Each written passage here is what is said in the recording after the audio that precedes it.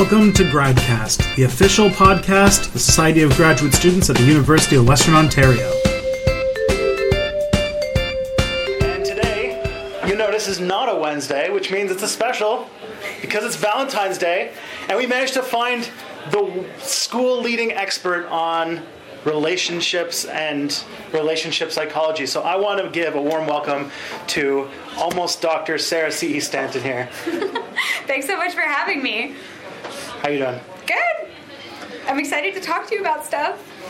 So Sarah's been on television and has been widely reported for her research. Could you tell us a little bit about what you do? Oh my gosh! Well, you're really singing my praises here. I should have you write me reference letters for job applications. That'd be great.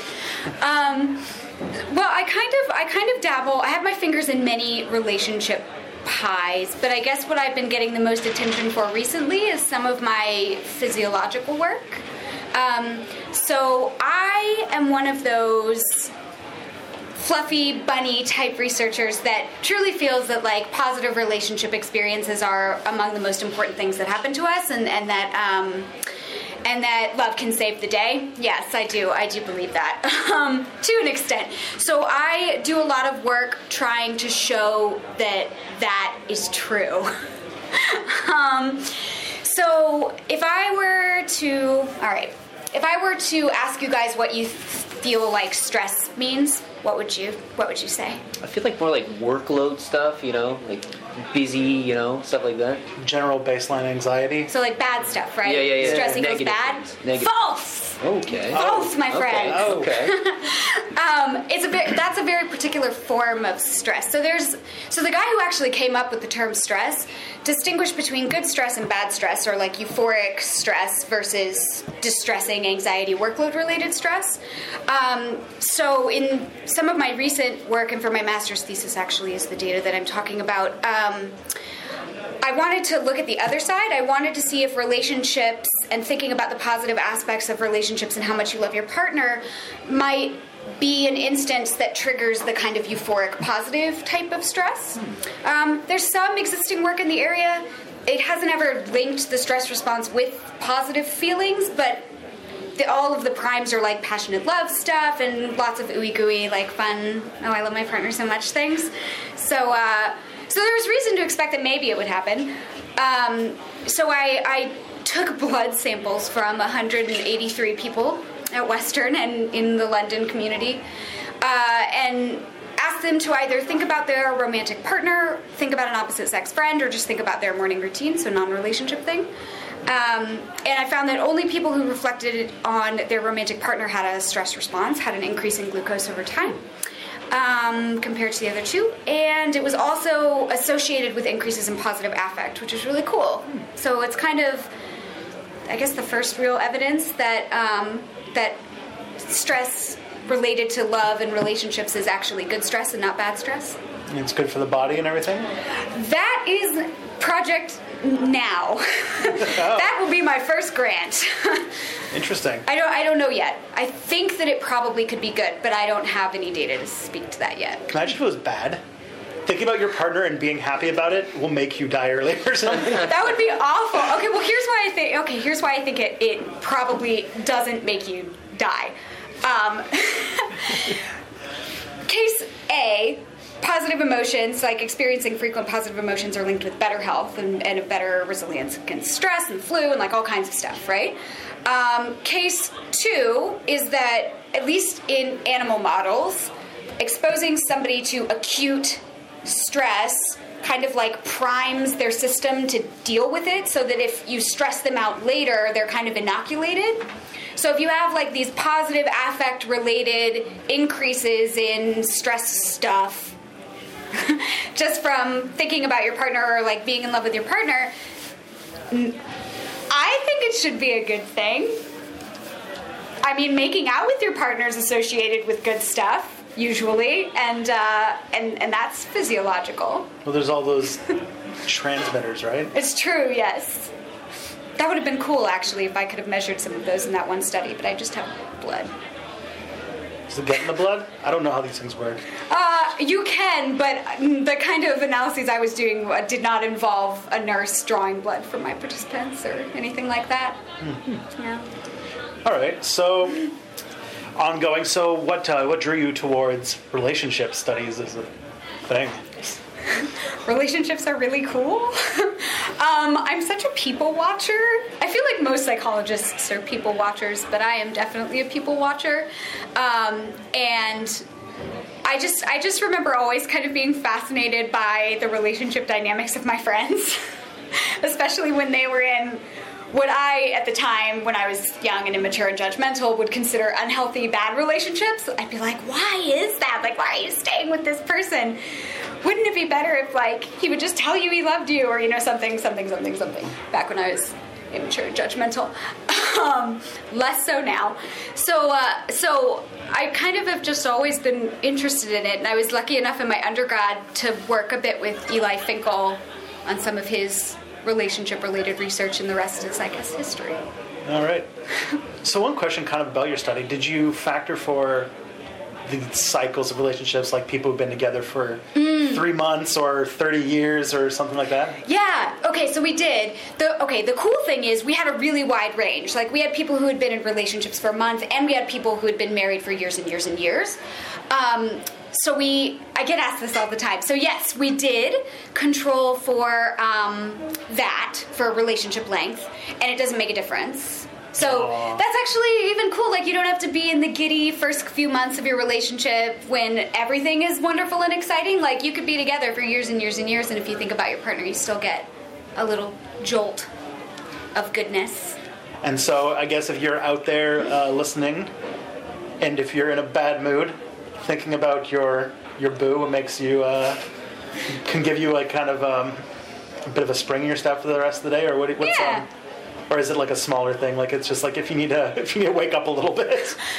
Maybe a little of column A, a little of column B. Like, it's not the amount of like physical energy that you'll get from like pounding a Snickers, but I mean, it's enough to keep your levels stable, which actually is good, because if you eat a bunch of Snickers, you'll not You heard have it good here health. from Sarah Stanton that Snickers are more powerful than love. Oh gosh.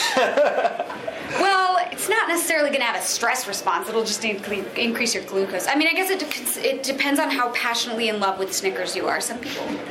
You're a psychologist, so you're probably used to having your research twisted to fit a narrative storyline. It's true, and that's fine. I just try to backpedal whenever I need to.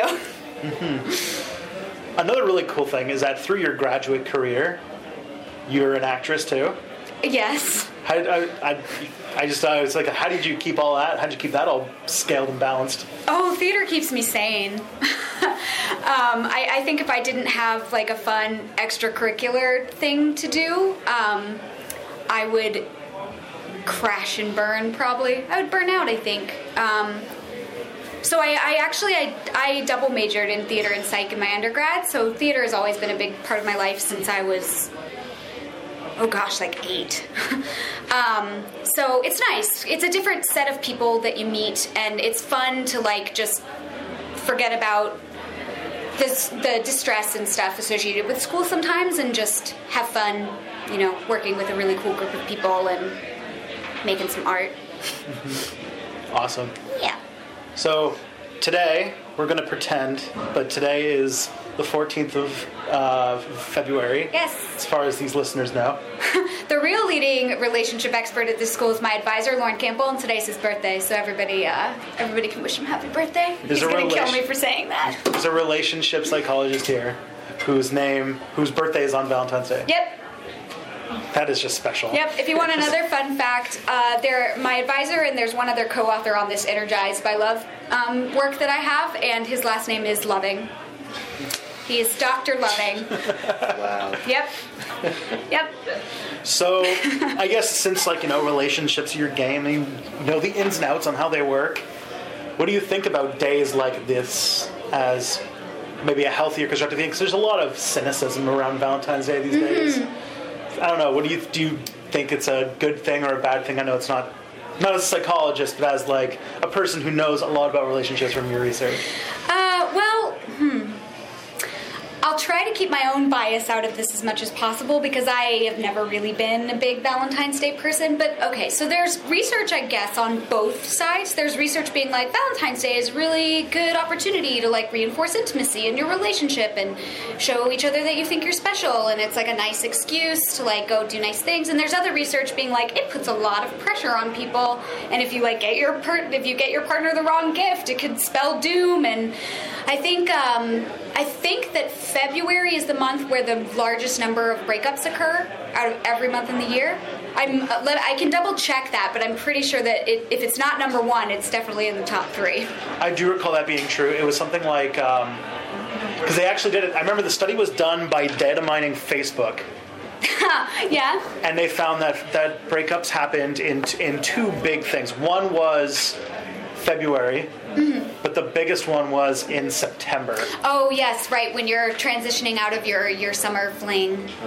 But yeah. Or when you're coming back from university from somebody, or I don't know. I think it's skewed because of young data, but young people. It's possible. Young people on the Facebooks. It's possible. But so Valentine's Day can be a good thing, and Valentine's Day can also just put a lot of bad stress on your relationship. Sometimes, I guess it depends on who you are and what your relationship with your partner is like. Any advice to how to make sure it turns out all right? Well, I don't know. I think that you should just show your partner that you think they're special every day, and make sure to say I love you and cuddle. Make sure to cuddle. Cuddling is so good. Cuddling's good for our relationship satisfaction. Cuddling is good for our health. Like, just cuddle, especially after sex. Have you thought about a column called Ask Sarah? That would be fun. Get on it. I think that might be fun, but I wonder if I would offend people because I use a lot of slang and I swear a lot. I'm editing myself now. It just sounds like a way to make it better. And don't worry, this is the internet. No one cares if you swear. Yeah, I think that could be fun. I'll think about it. We'll see. Maybe once I'm Dr. Stanton, I'll consider that more seriously. It'd be because, you got the expertise behind you. You got the personality. You just got to get like the snarkiness out in the writing, Yes, I guess. Although if people are looking for kind of a lay person friendly resource for learning about relationships, they should check out. I'm totally plugging it. They should check out scienceofrelationships.com. I blog for them, and they're fantastic. They have like cool infographics, and they have really short, like easily digestible articles. And Dr. Loving, incidentally, is one of the editors on that one, along with Ben Lee and Gary Lewandowski. So it's really good. So until Ask Sarah exists, you can check out scienceofrelationships.com. So so you write for them? What's that like? It's fun. Like, what kind of schedule is that for? It's completely open. I write whatever I want, kind of whenever I want. Usually I just run the idea by them. So right now I'm working on coming up with a bachelorette party game that's themed around relationship trivia, so that you have fun and you get drunk as you do at bachelorette parties, but you also learn something about, like penis size or whatever. Okie doke. And I also am going to write. A kind of like a half joke article about how Whitney Bischoff, one of the contestants on the newest season of The American Bachelor, she has a very high-pitched voice, and when women are ovulating or when they're very fertile, they tend to have a higher level of their voice. So I'm going to write an article about how she might be super fertile just because her baseline voice is so high-pitched, and hopefully I won't offend her because she seems very nice from her edit on TV. All right, another question.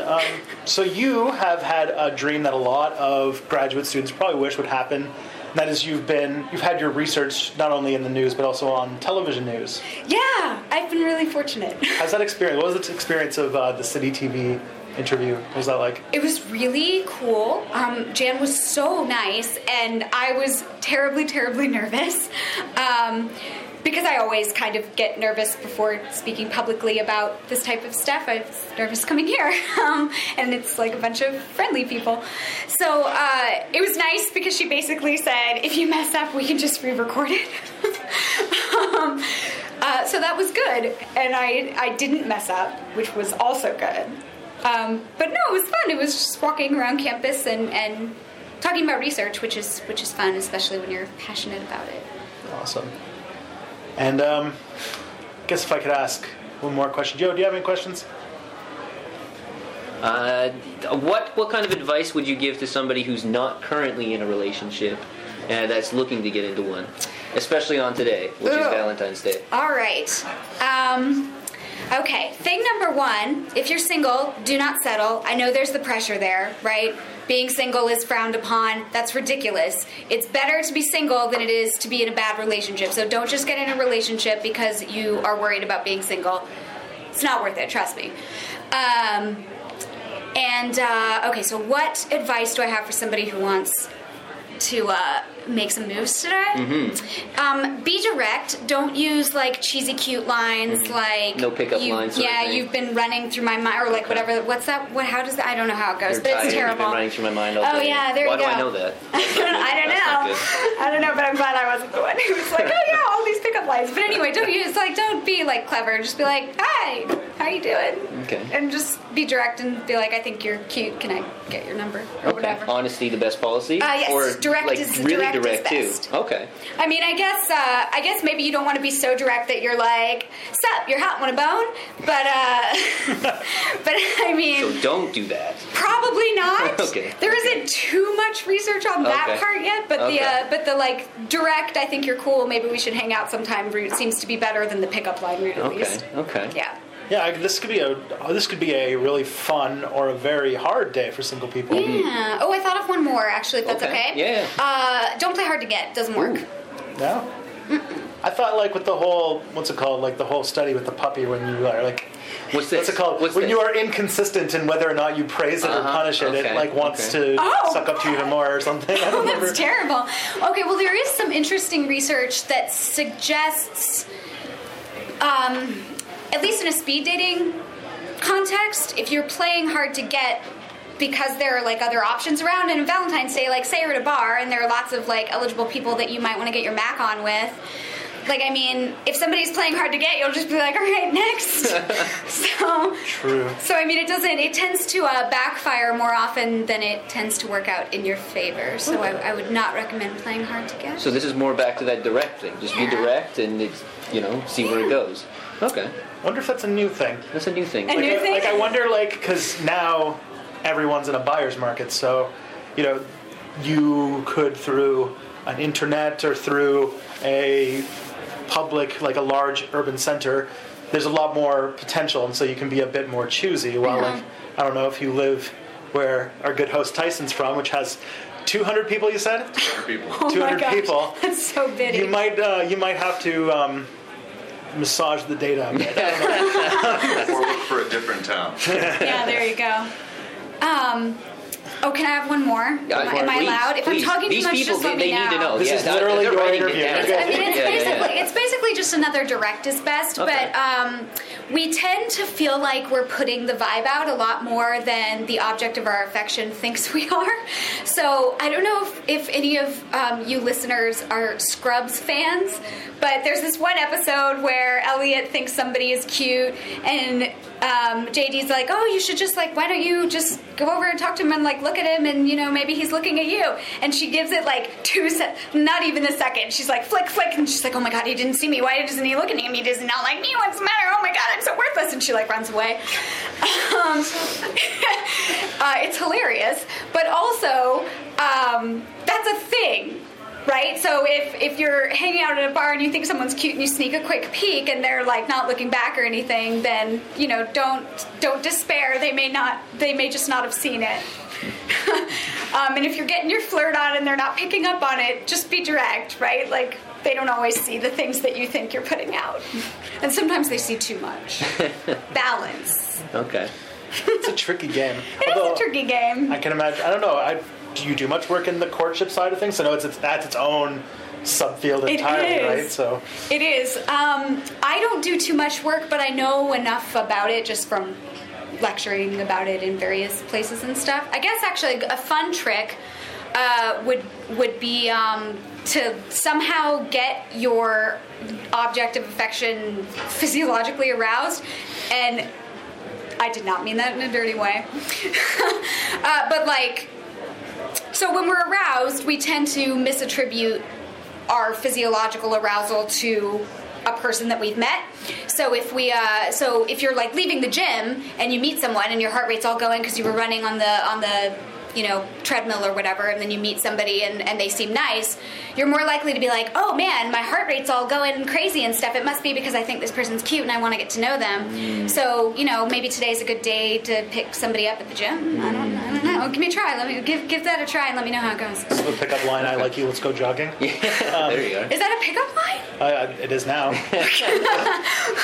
was going to say, maybe that's just direct. Like, you're on the treadmill next to somebody on the treadmill, or no? Am I You're just... like, what's it called on the other side? You're like slowly scooting, like jumping from treadmill to treadmill, trying to be all suave about it. Okay, so now we're making a romantic comedy film. Is that the plan? It could be. Nice. Why, are you a fan? No, they pain me. It's just so unrealistic. Anyway. Well, there's also that whole aspect of the psychology of courtship and relationships, is that how much the love stories we're told shape kind of our expectations. And Yes! do you know a bit about that, or? I only know a bit. I'm not super familiar with that part of the research, but I'm pretty sure what I do know basically is that it gives us unrealistic expectations, like Disney movies and stuff. Disney and Colin Firth ruined dating. I was going to say Hugh Grant, probably unrealistic too, right? He's in all of the like weird romantic comedies, and he always has the role where like the relationship doesn't make any sense. Like in Love Actually, where he's the Prime Minister of Britain and he like gets with his secretary and he's like, oh, this is my one true love, so of course it's totally fine if I like drive around town in like the skeezy part of town in my car with my like chauffeur and find this girl and make out with her at a pageant. That's not going to end poorly or like get on the news or anything. Like it's completely. We should change that movie to Love Not Really. Ooh. Well, some of it is like real love. That's like the one romantic comedy that I actually quite like, except for that one storyline that makes no sense. All right, so we're now energized by the love in the room. There it is. You know anything interesting you want to like talk about that's coming up in your own work? Like, I don't know, a Twitter, a blog, anything else that you do that you want the internet to know about? Oh gosh, I'm not sure. I didn't have time to think. I guess not. I mean, I guess you can follow me on Twitter at Sarah C. Stanton if you want. I just post research-related stuff most of the time on how, like, hugging is good for your health and, how sex is a good thing. Sex is good for your health, too. Unless it's bad sex, then it's not good for your health. Unless you're a guy. If you're a guy, all sex is good. If you're a woman, it has to be good sex. Alrighty. Anyway, on that note, enjoy your thank you sex. very much. Happy Valentine's Day, everybody. Play safe, and we'll see you guys all on Tuesday. Take care. That's all for this week. If you want to send us some feedback, or if you want to come on the show yourself, email us at gradcastradio@gmail.com. Be sure to hook us up on social media. On Twitter, we're at GradcastRadio, and look up Gradcast Radio also on Facebook. If you want to subscribe to the podcast is located at gradcast.podbean.com, and it's on iTunes. And while you're there, why don't you leave us a review? It really helps us out. We'll see you guys next week.